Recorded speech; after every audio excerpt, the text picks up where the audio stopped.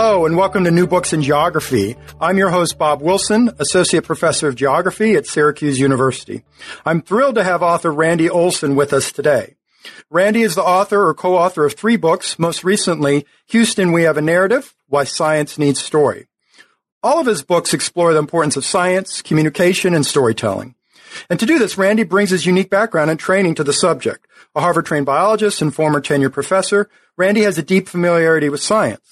But he's also a graduate of the world-renowned film program at the U.S. University of Southern California.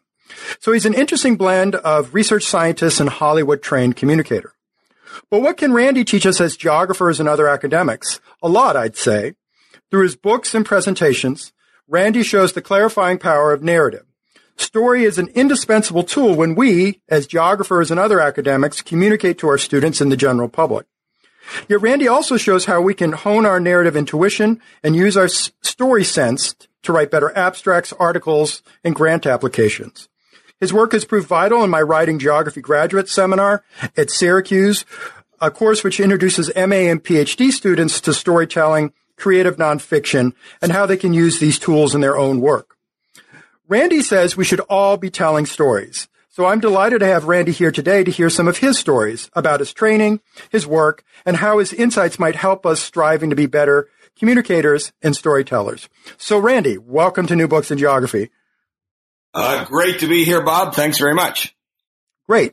Now, Randy, I first met you about 7 years ago when you came to Syracuse University to give a presentation about an earlier book you wrote, Don't Be Such a Scientist, Talking Substance in an Age of Style. But when you did, you got a tough question from Terry Edinger, who was in the audience. Now, you later told me that this was one of the worst experiences, at least in terms of presentations you had ever had. So maybe we can call it the Edinger moment. It wasn't a pretty sight. And I wanted you to tell the listeners about it. But before you do, maybe you could tell us a little bit more about this background. You have the most unusual background or CV or resume of any PhD scientist I've ever known. So what was your journey from budding scientist decades ago to story guru today? Well, first off, just a clarification. It wasn't one of the worst experiences in public speaking for me. It was the worst, and we will get around to it. It's also my most favorite moment in public speaking. Where do we start on this lengthy journey of mine that stretches over the course of really 40 years? I became a marine biologist. It was my life's passion. And I did a wonderful, fun career in marine biology. I did everything from living on an island in the Great Barrier Reef for a year. I spent a month in Antarctica diving under the ice. I spent a week living in an undersea habitat 60 feet down the Caribbean. And I spent one day in a deep sea submersible, a mile below the surface of the sea. So I basically did everything I ever wanted to do as a marine biologist, had all these great experiences and stories, and found myself wanting to communicate them and eventually wanting to communicate them more effectively. And right when I became a professor at the University of New Hampshire, I really started to get interested in filmmaking. So I began making my own films, winning awards for those, realizing that it was something I was capable of doing at least somewhat, and finally got so serious about that. And then the broader aspects of it, which is the mass communication of information in general in a society that is glutted with information, that by the time I received my tenure appointment at the University of New Hampshire, I decided to make a major career shift. And so I resigned from the tenured professorship, which horrified lots and lots of people, moved to Los Angeles, as you can imagine, moved to Los Angeles, entered into film school at the University of Southern California, went through the 3-year graduate production program, where I had an absolute ball. It was the most wonderful thing I ever did. But that's partly because I was not married. I did not have any children, and I was footloose and fancy free and could roll up the massive amounts of debts that it costs to go to film school and not have to sweat about ruining other people's lives. Got out of film school and set to work making films, and eventually made a movie called Flock of Dodos, the Evolution Intelligent Design Circus, that was about the controversy over the teaching of evolution versus intelligent design, primarily in the state of Kansas, my home state. That movie did very well. It premiered at the Tribeca Film Festival and aired on Showtime for a couple years. Made a second movie called Sizzle, a global warming comedy that was a little low-budget, mockumentary, wacky piece of about climate, but it was actually pretty interesting, sort of an experimental film.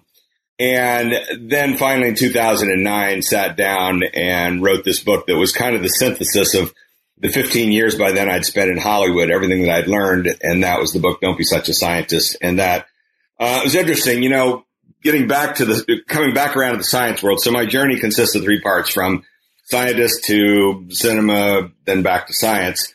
And as I began to come back to science in the academic world, it began with those 2 movies. And one thing I found was that the academic world has a hard time with the medium of film. Film is too non-literal for academics at times. Not all academics, but in general, it is a very visceral, non-literal, non-informational, non-intellectual medium. And lots of academics read it completely wrong, and they get the wrong messages. And I experienced a ton of that. And both of those films, Dodos and Sizzle, had this core message of scientists are really bad with communication.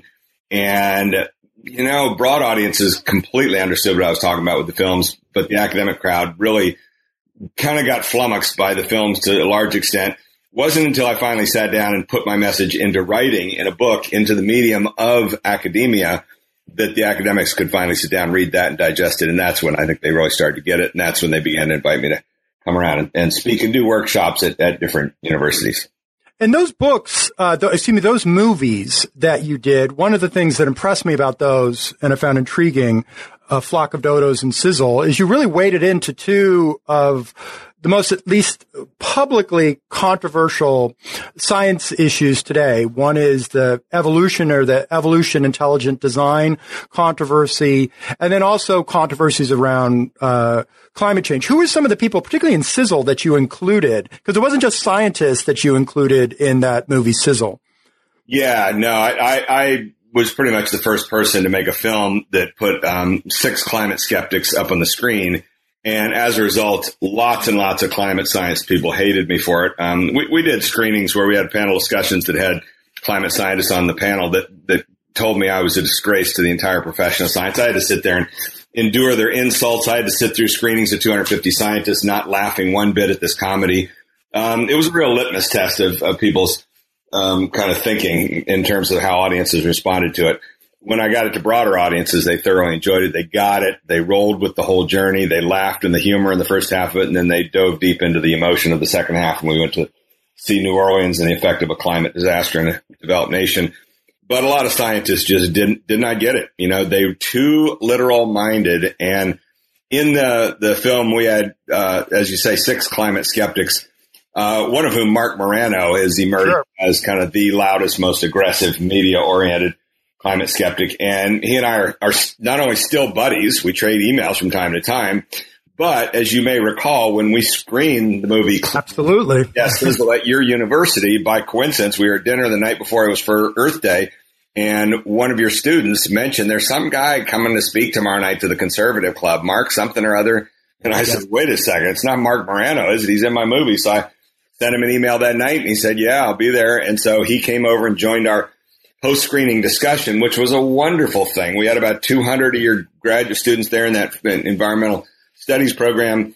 And in the Q&A, I still remember one of the students got up and said to Mark Morano, said, I want to thank you for coming here because we are stuck in a bubble here. We are being programmed with environmental ethics and beliefs and policy, which is great, but it's nice once in a while to hear an opposing voice. And that is the very bane of the whole environmental movement, is they tend to get together and preach to themselves and are at times intolerant of other members of society that don't share their beliefs. So that's an unfortunate dynamic. And that was a really great night in that regard.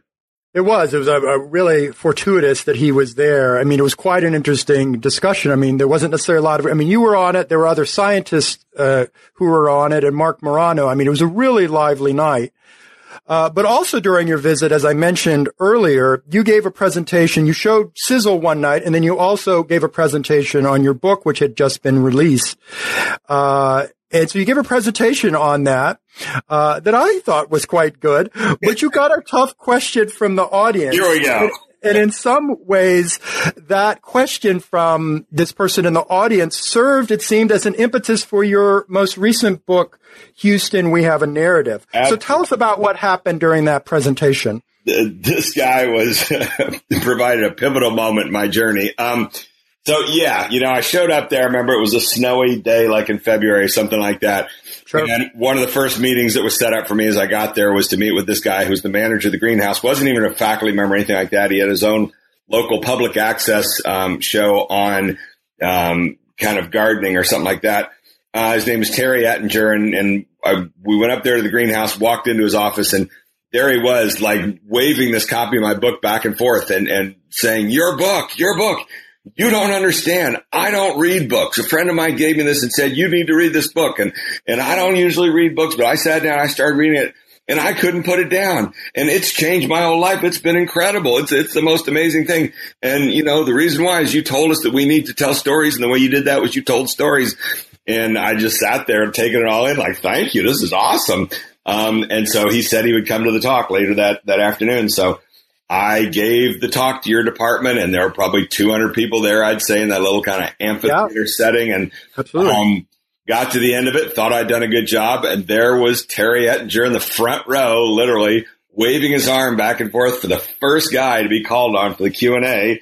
And I called on him and got ready for him to give the whole testimonial about my amazing book. And he got up and turned his back to me and spoke to your entire crowd. And he said, I remember that. You remember that? He said, I read this guy's book, and it's an amazing book. You all need to read it. It's so good because he tells us that we need to communicate through stories. But the way that he tells us that in the book is he tells stories himself. And it's so amazing. And then he turned back to me and he said, now, having said that, I have to tell you that I am deeply disappointed. I walked all the way across campus in the snow to come to this talk here, and you didn't tell us any stories. All you did was bore us with a whole bunch of facts of what the information is in your book. And I stood there with the voice in the back of my head saying, that guy is absolutely right. I threw this talk together in the last day or so. I did not put the kind of effort in that it takes to tell stories, and I have just been busted here in public.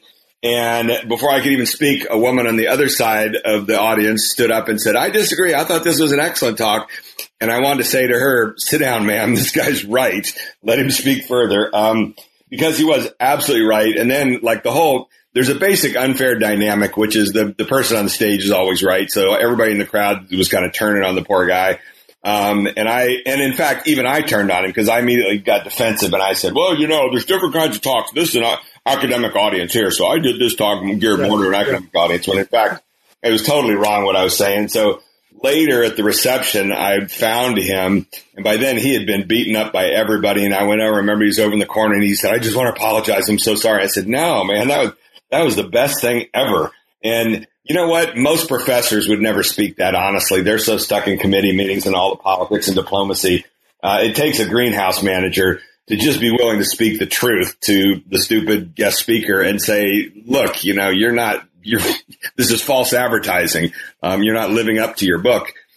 So that sounds like a humbling moment in some ways, but it might have been one of the reasons that spurred you to write your next book. It spurred a bunch of things. And literally, I spent the next month or two digesting that. And then finally it popped out of me, which was, what the hell? I got to give a talk that tells a story. And so literally, I sat down and came up with a script for the story of a woman who leaves her job at a law firm to take a job as communications director for a small laboratory on the coast of Maine. And she gets there and she tries to be informational and everything melts down and she about loses her job. But then one night she has a dream and Superman visits her in her dream with a copy of my book, and she reads the book and then changes how she communicates and everything's wonderful.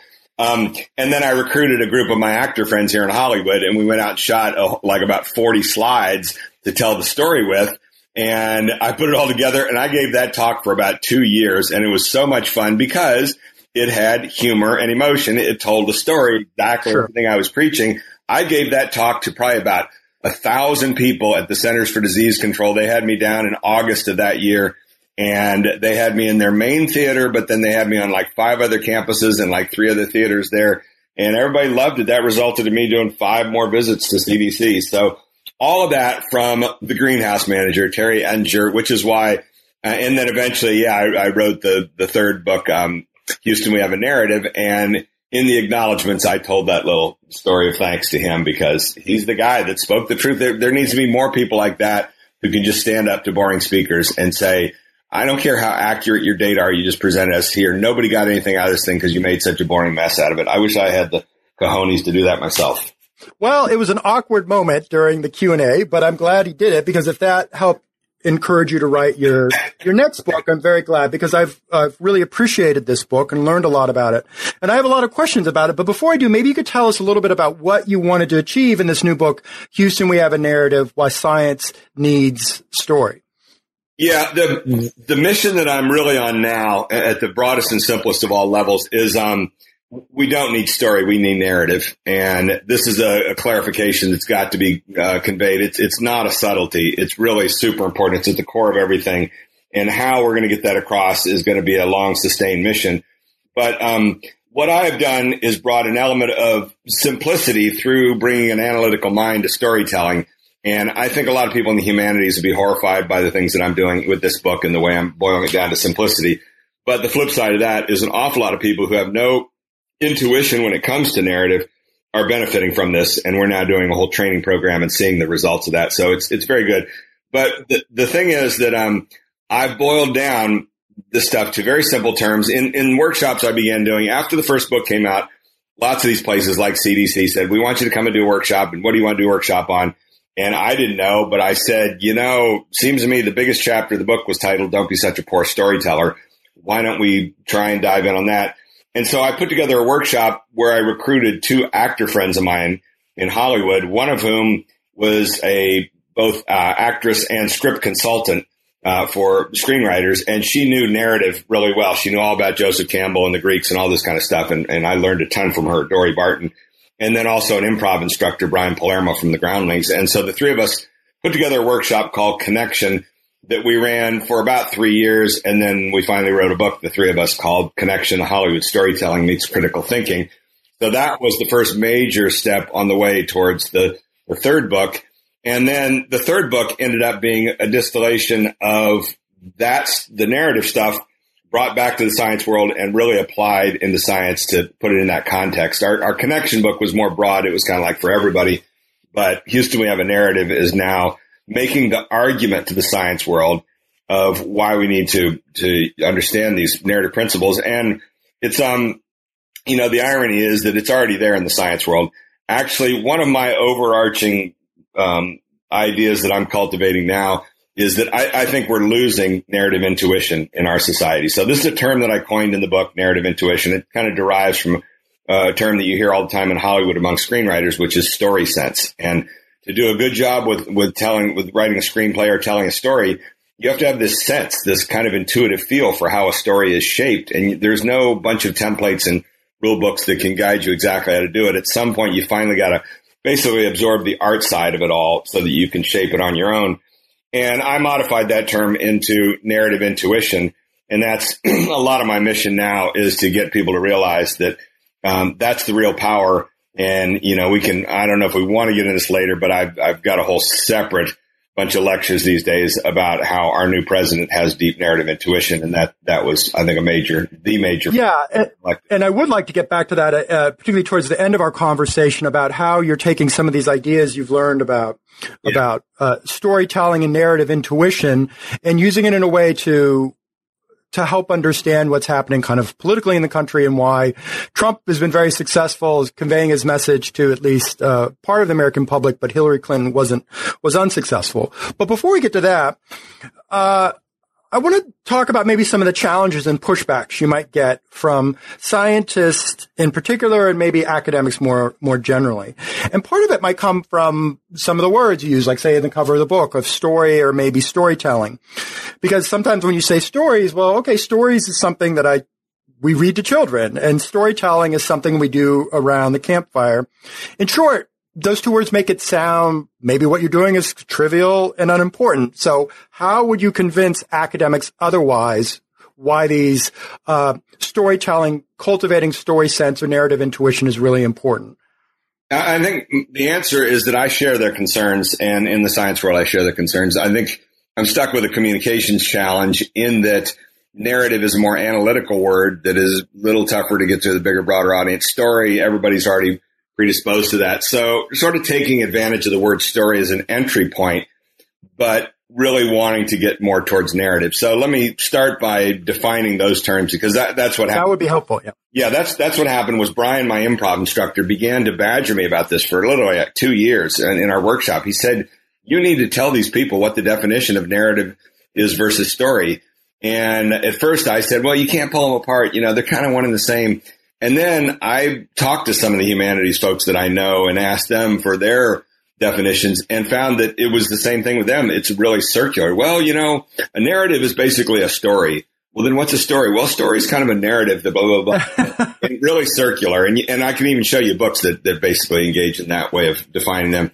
And that's not good enough, especially for teaching, if you really want people to advance. So I dug deeper, and I've come up with my very simple, albeit hackneyed definition of what the word narrative means. And I really don't care if humanities people are offended by this, because we're at a point now where we're so inundated with information that these dynamics are super important to be able to communicate effectively. So I define narrative as the series of events that occur in the search for a solution to a problem.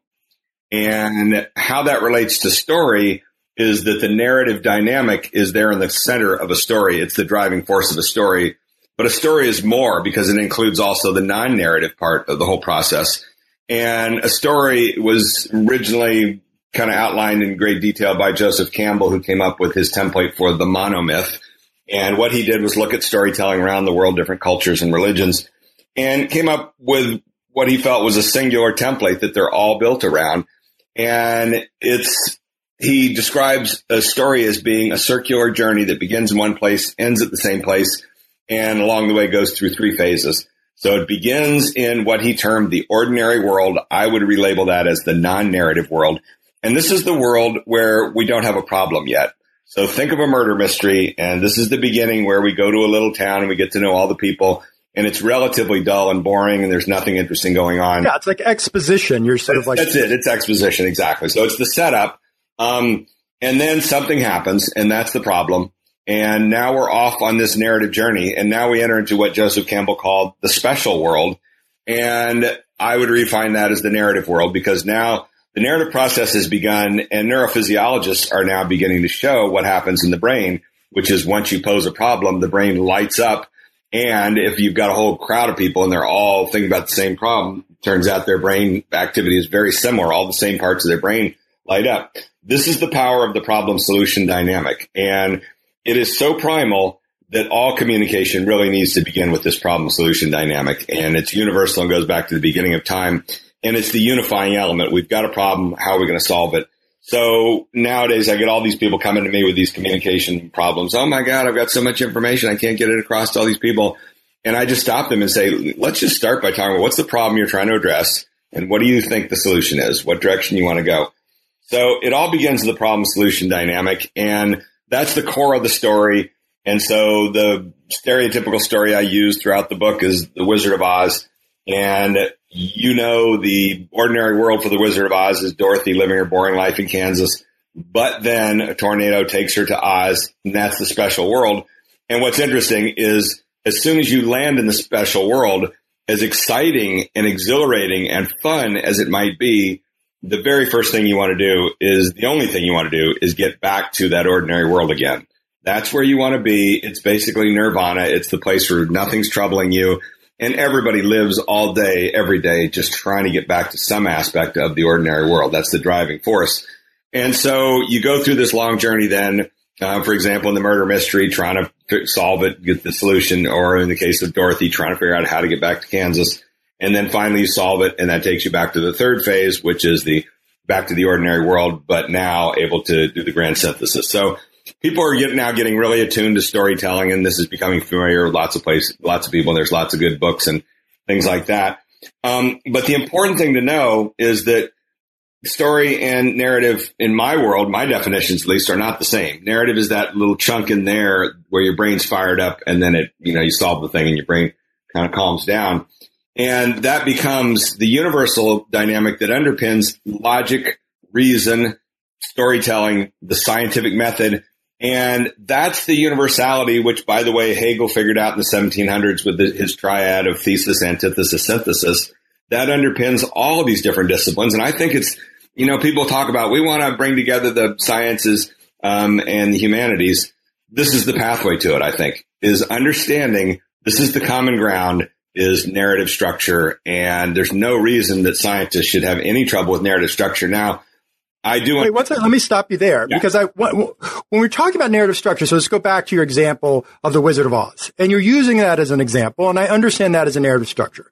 But I can imagine that some people who are listening, like say a scientist, and like, okay, narrative structure, I sort of see that, but like, okay, give me an example of Wizard of Oz, and they're leaving your ordinary world, and they're going on this journey, and they're coming back. What does that have to do with the work that I'm trying to do in science? How would I take that template to help the work that I'm doing in a lab, or a social scientist is doing, is taking research they've gotten from work in the field, and now they're trying to write it up. How would you use those dimensions in how would an academic use that? Yeah. So the sad irony is that it's already there in the science world. It's just that there's been a collective loss of consciousness of a lot of this stuff.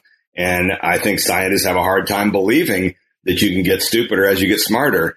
But some of these aspects, that's exactly what's happening. So one of the things I tell about the beginning of the book that just stunned me was I began at giving big talks. I get invited to do these keynote addresses at the beginning of meetings of 2,000 scientists or whatever. And in the talk, I would put up this acronym on the screen and ask the entire audience, how many people know what this acronym means? And the acronym was IMRAD, I-M-R-A-D. And first time I did it was nearly 1,000 scientists. Not a single hand went up in this big ballroom. I'm standing up there looking back and forth. Does anybody know what IMRAD stands for? And finally, I go on to the second question is, okay, has anybody here in this audience ever read a scientific paper broken into 4 sections? I for introduction, M for methods, R for results, A for and D for discussion. And by the time you get to the R for results, you can hear all through the auditorium, everybody laughing. Oh my God, you got us. Yeah, that's the template that we're born and raised on, that we live and breathe day in and day out. It's just that none of them even know there's a name for it. It is so deeply kind of in the firmament of what they do now that they don't talk about it or think about it. But the fact is, if you search IMRAD on Google, you'll find an entire field of historians who have studied it, because it's a template that was established a century ago and slowly made its way through all the different scientific journals to the point where today pretty much every journal has got some variation of the IMRAD template that they use. And what the IMRAD template is the narrative template for the science world that forces these scientists to be narrative in what they communicate, because lots of scientists they're so in love with their information left on their own, they would just go stream of consciousness. They would just spew out a whole bunch of facts. This is a tool that actually forces them into beginning, middle, and end and the same things. And so the introduction of a paper is the beginning. It's all that ordinary world that Joseph Campbell described. The methods and results are the narrative part, the journey. So the methods begin, or the introduction ends by establishing the problem. You go through all the literature and you say, now this is the thing that people have not studied. Therefore, these are the experiments that we did, and here are the results we got. And so the methods and results are the special world. That's the whole journey of what goes on. And then you get to the end, and then the discussion is coming back to the ordinary world where you said our research, answers that question. We now can let that question go. Here's the solution, and here's what it means for us. So it's okay. So if that IMRAD is a type of narrative, and scientists. Wait. What do you mean type of narrative? Is it that's a narrative? Basically, what you're laying out is IMRAD as a type of narrative structure. Those scientists have not recognized it as such. Is that correct? Yeah. There's only one type of narrative structure. There's only beginning, middle, and an end, and that's really important, because I get people saying, that's one way to do this stuff, and no. Sorry, this goes back to the Greeks. It goes back to Mesopotamia 4,000 years ago. There's only one iconic way, archetypal way that narrative is put together. There's variations on it, that will result in fewer people really being able to follow it. But in terms of trying to reach the masses, there's really only one form. Okay, so if they're following that narrative already, what do you want your book to contribute to scientists? Because if I'm understanding correctly, they're already following a type of narrative structure or the narrative structure, but they don't realize necessarily they're doing because nobody's maybe explained it to them in this way. But you've written this book that's trying to make scientists and other academics better communicators. So what is your book bringing to them that they don't know already? Yeah, so communication basically consists of two parts, science and art. And the science part of it is this template. And that's nice. And that helps you a lot. But in order for it to work in the bigger picture, you also have to have the art part. And that's this narrative intuition I'm talking about, which means that you've got to work with this stuff so much that you can feel it and you can shape it on your own because there are no templates for a 10-page paper or something like that. And the thing you run into with scientists is the IMRAD actually, in some ways, does a disservice to scientists. So, in a perfect world, the editors would be so hardworking that they wouldn't force you to break it into those sections. There'd be no section headings or whatever. They would slave over reworking your stuff with you to make it have perfect narrative form, that it takes care of itself.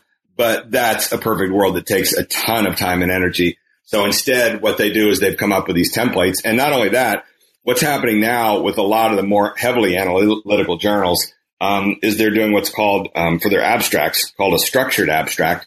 And what that means is you go to the writer's guideline in the journal, and it verbatim tells you exactly how to break down this one paragraph abstract for the beginning of your paper. It says the first sentence should tell us, what the system is you study. The second sentence should identify the problem, the blah, blah, blah. And it's really total cookbook, which you can start to see what's going on here, which is that the editors don't have the time, energy, and interest to actually rewrite your stuff. They want to make sure it's understandable from the beginning. So they're giving you this little formulaic structure to fill in the blanks, which is great for everybody reading it. But the net result is the scientists putting together are not learning anything. They're not shaping that intuitive part of their brain for narrative. They're just filling in the blanks. And what I think we're on our way on a journey towards is eventually a non-narrative world, a world in which we've got just everybody's a bunch of zombies that fill in information. And I'm trying to tell scientists that in the century since those great people put together that IMRAD template, I feel you can go back and look at it. 100 years ago, scientists had much deeper narrative intuition than they have today. We've now created a whole system where people can run through this stuff. I've got a section of the book called Sprinting Past the Humanities, where everybody, including myself, now, if you want to be a scientist, you can bypass all this humanities stuff and just get right. I want to get right into the science. And guess what? You end up as a scientist who's a robot who can't communicate. I learned all these things starting at about age 35 when I got into filmmaking. And I wish I had known about Hegel's triad back in the beginning of being a scientist. I wish I'd known that underpinned the 4 sections of a scientific paper, but I didn't. And so I learned it all after the fact. But I think this is a serious, large-scale concern for the future. I don't know. I mean, I don't know if it's a disaster or whatever if we end up with everybody being robotic in the science world. But I think that our whole society is working in this non-narrative direction. And the humanities, if you ask me, are more important today than ever before. And there needs to be more effort to underscore their importance and value because the sciences have just trampled over humanities on college campuses across the country. Well, I'd agree with that wholeheartedly. This humanities perspective, and particularly what you're talking about narrative, really resonates with me and I think would resonate with a lot of the students I teach. But one of the questions that they have, and certainly I would have for you too, is how do you balance narrative with analysis? Is that as academics, whether you're a scientist, social scientist, and humanities, and if you want to embrace this narrative, some of the pushback you might get, like, well, we need to do analysis too. So you could use your narrative to draw people in to create an emotional response to what you're talking about. But academics are also expected to analyze and theorize. No, wait. We got to stop right there. Where'd the emotional response come into play? Isn't that partly what you want to do by doing these narratives, is to get people to have an emotional connection to what you're... No. Very important point. This is the fork in the road right here, exactly, between story and narrative. So narrative is this totally analytical problem-solution dynamic. Story is indeed what you're talking about, bringing in the emotion and human elements and all those sorts of things. It's what you add on top of the narrative structure.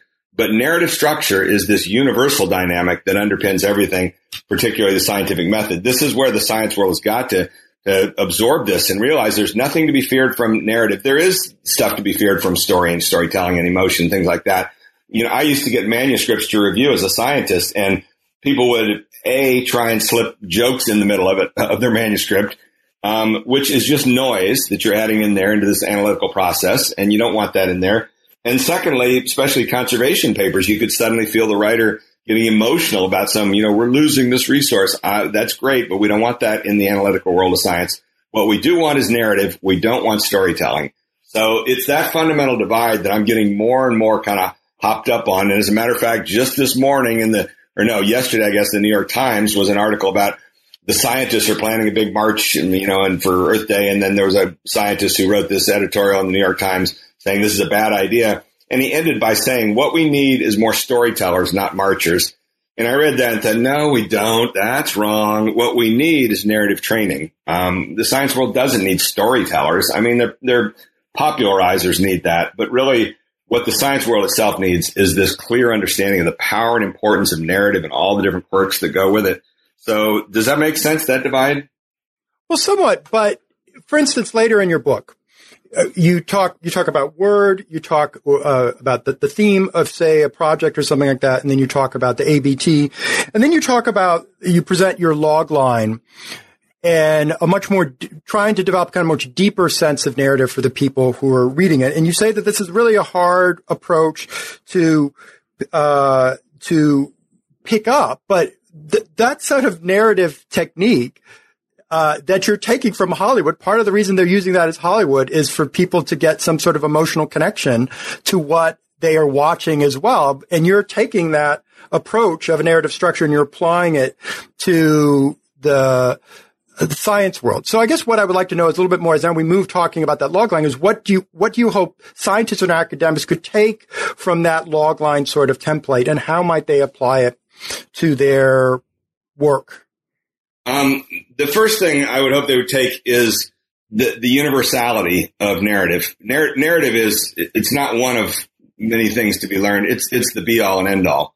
And people are getting annoyed with me at how much that I've really locked in on this, but it's what happens. You work on this stuff enough and you begin to realize, oh my goodness, it underpins everything. And without it, everything's largely meaningless in life in general. I mean, that becomes kind of philosophical, but really there's a section in there. You talk about the word, and a very cool little template that I've developed that we originally called the Dobzhansky template. I think we're going to rename it the DZ template for simplicity because people are having trouble with that, but it comes from a famous geneticist, Theodosius Dobzhansky in the 1930s, wrote one of the most important books on genetics. He was part of the modern synthesis, but he wrote an essay in the 1970s titled Nothing in Biology Makes Sense Except in the Light of Evolution.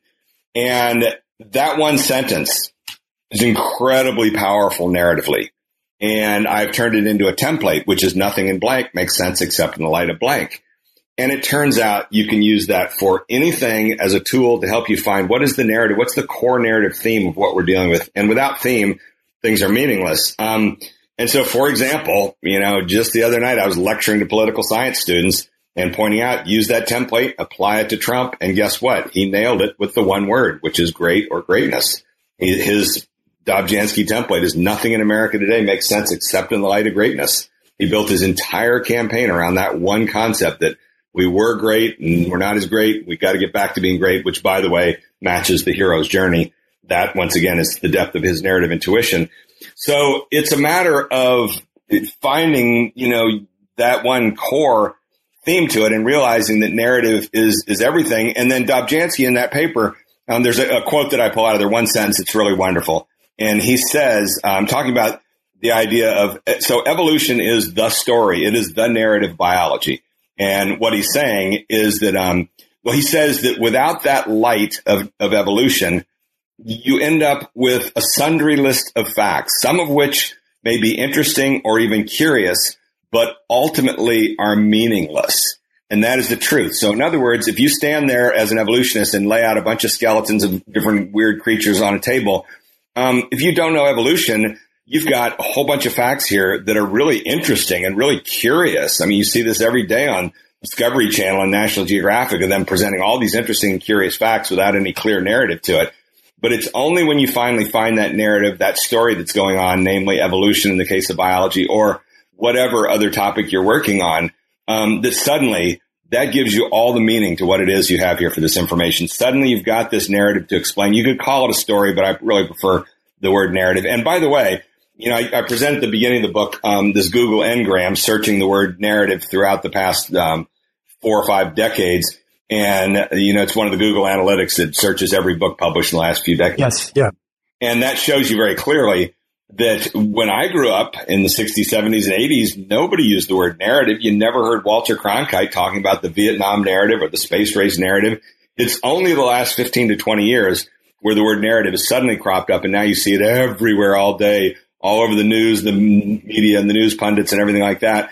And I would argue that that's because the word narrative is a higher level of organization. It's pulling together a whole series of events into these higher scale patterns. And it's not surprising in a world of information overload that we're resorting now to these higher scale patterns that we're talking about. Okay. Building on that, my sense when I look, particularly when we got to the later part of the book, when you're talking about a much more detailed narrative structure and a little more detail, and you talk about the log line, and you indicate that part of that template you're coming from, you actually revised it somewhat, that it came from the late screenwriting teacher Blake Snyder in his screenwriting book, Save the Cat. Am I correct with that? That's right. Dory Barton, the co-author in our Connection book, was actually a teaching assistant for Blake Snyder. And yeah, she adapted that logline maker from him. Okay. One thing, I've read that book and I've read yours, and I've learned a lot from both of those books.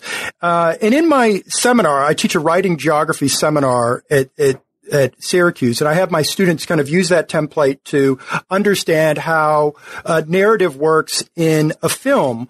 But one of the things that Edwards did later in his life, and fleshed out in more detail, he talked about how there's this core narrative, but there are different types of genres, and we see different types of genres in films. He made some catchy titles for them, names for them like Monster in the House or The Golden Fleece. The Golden Fleece being a type of narrative when there might be a group comprised of different people with different skills, and they go out on a journey to achieve a common goal. So my question for you, I mean, you're presenting this narrative template. Are there different types of genres that scientists or other academics should say, like, okay, I want to do this type of narrative, but with this particular twist on it, and understanding this genre would help me write my work in a better way? Yeah. So first off, there's only the one core, and but therefore template that we should talk about in a few minutes. Okay. And that is inviolable. That underpins everything. Then you begin to radiate out. It's so parallel to evolutionary biology, where you've got this core kind of genotype, and then we see it radiating in all these different species. But the more you study, you realize, oh, wait, it's all the same stuff. It's just been molded in different directions. So it's the same deal with all these different genres, as you say. And the problem is that the categorization becomes very subjective beyond that point. And so, for example, in film school, we had some of the greatest screenwriting instructors ever, especially Frank Daniel, who's the source of the ABT.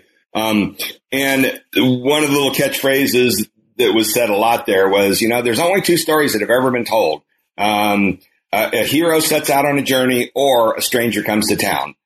But then, the next guy comes along and says, there's only 4 types of stories ever. No, there's only 7 stories that have ever been told. No, there's really only 9 different kinds of, there's a whole bunch of different, you go searching around the internet, you'll find all these different people with their websites on how many stories have ever been told.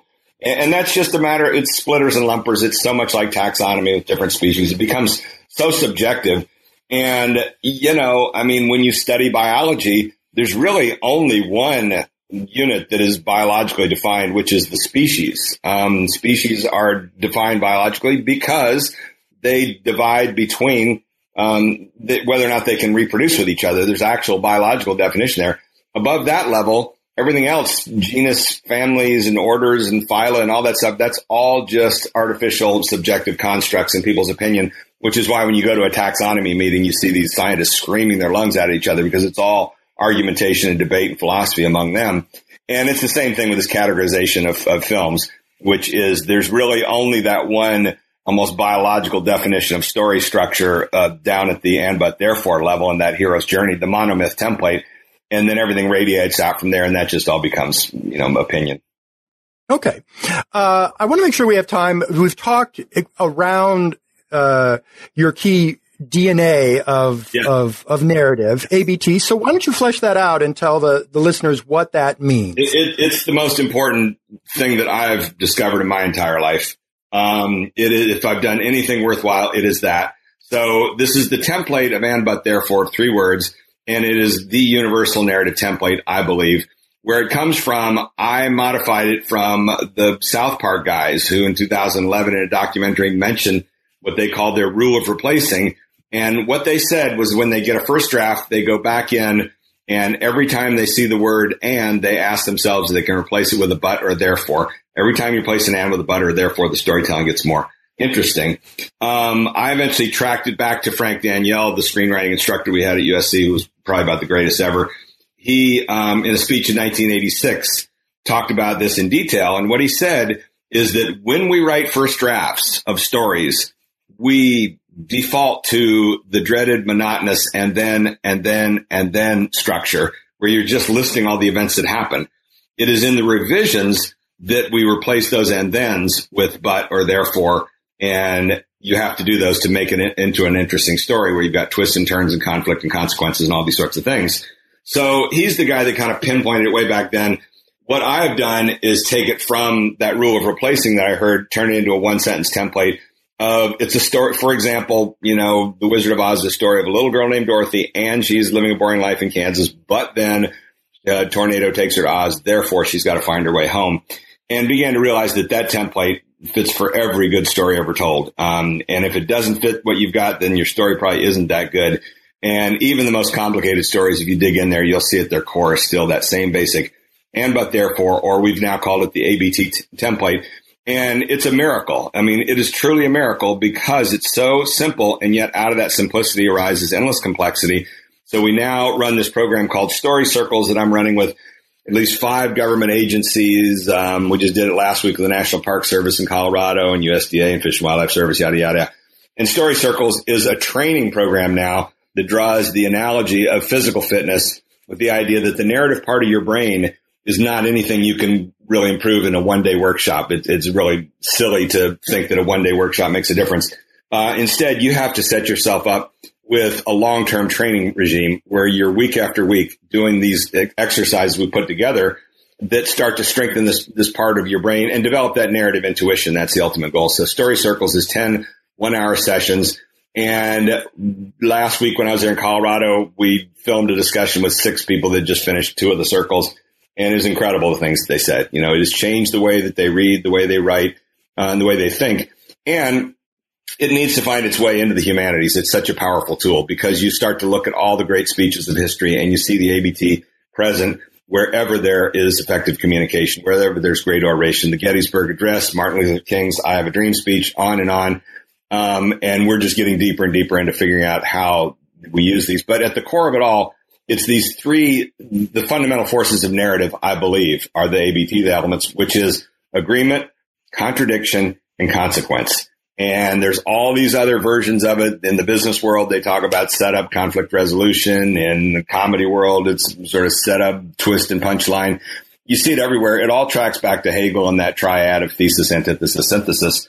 But the ABT is the simplest of all forms. Therefore, my buddy Park Howell at Arizona State University in their sustainability school has called it the DNA of story, and he runs a podcast called The Business of Story. And he and I both firmly believe that now. It's about 3 years we've been working this thing backwards and forwards. And the thing that's cool about it is almost the fractal nature of it, which is that out of this simple little 3-word template, and but therefore, you can put it together and radiate it out into enormous complexity, and you can have a whole complex story. But its core, it's all built out of these little ABT units over and over again.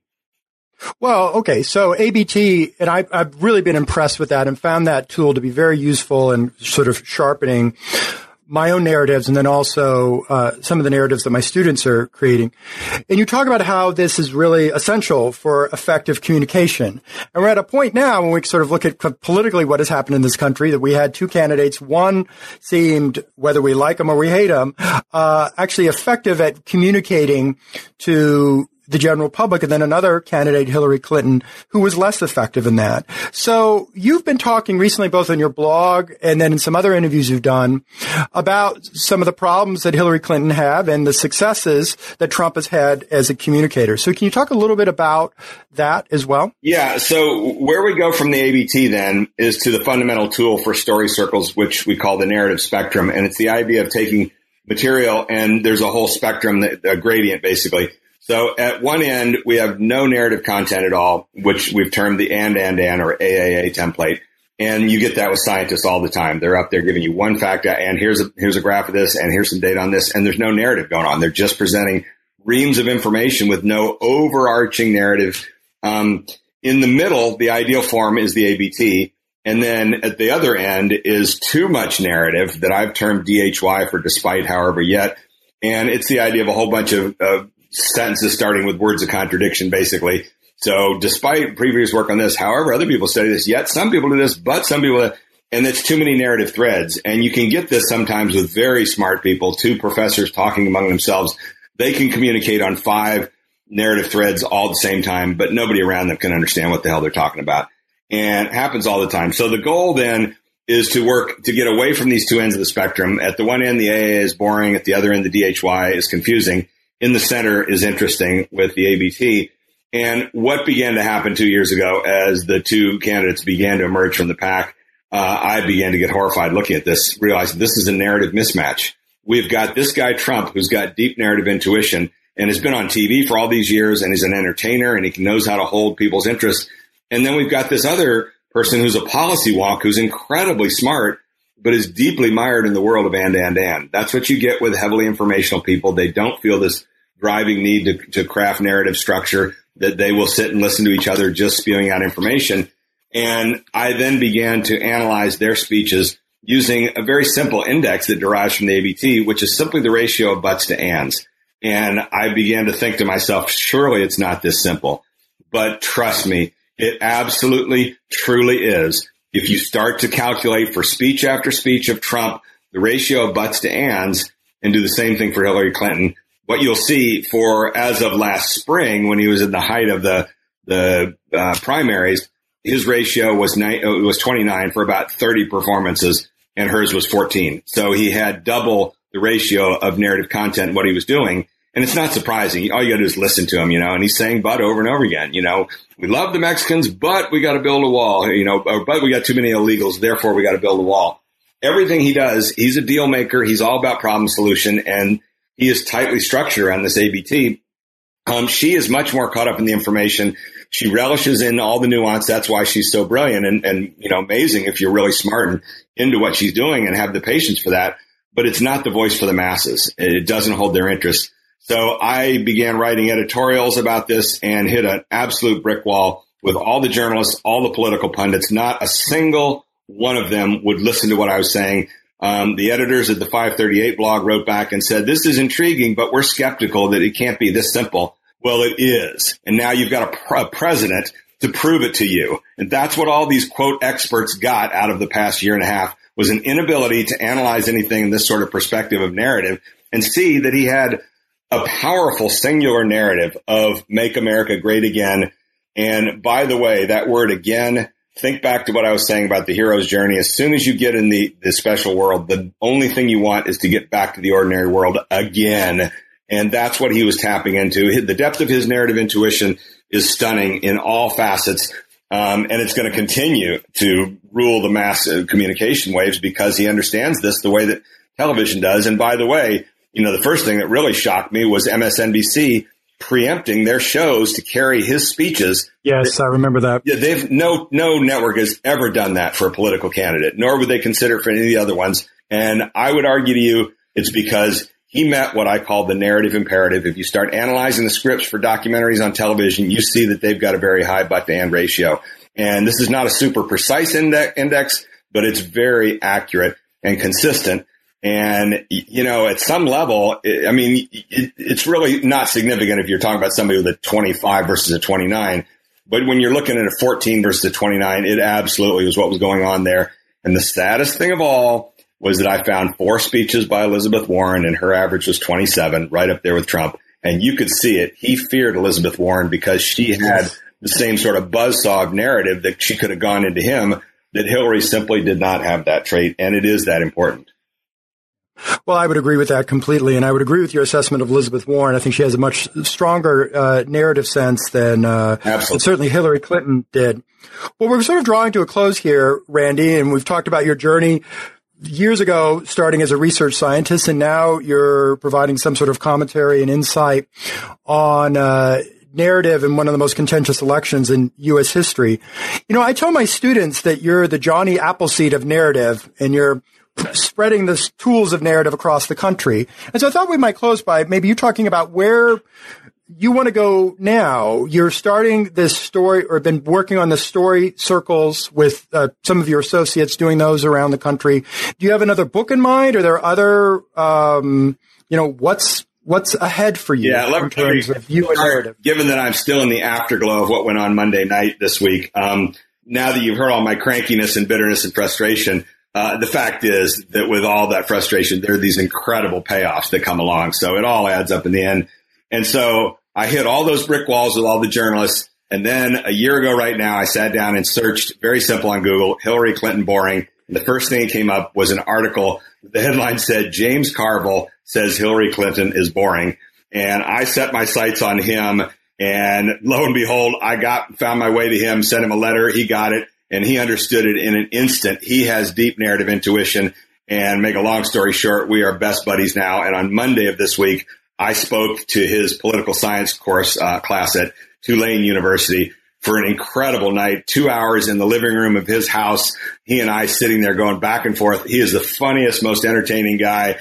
And that made it all worth it. Just one evening with James Carville is all you need to make it all worthwhile.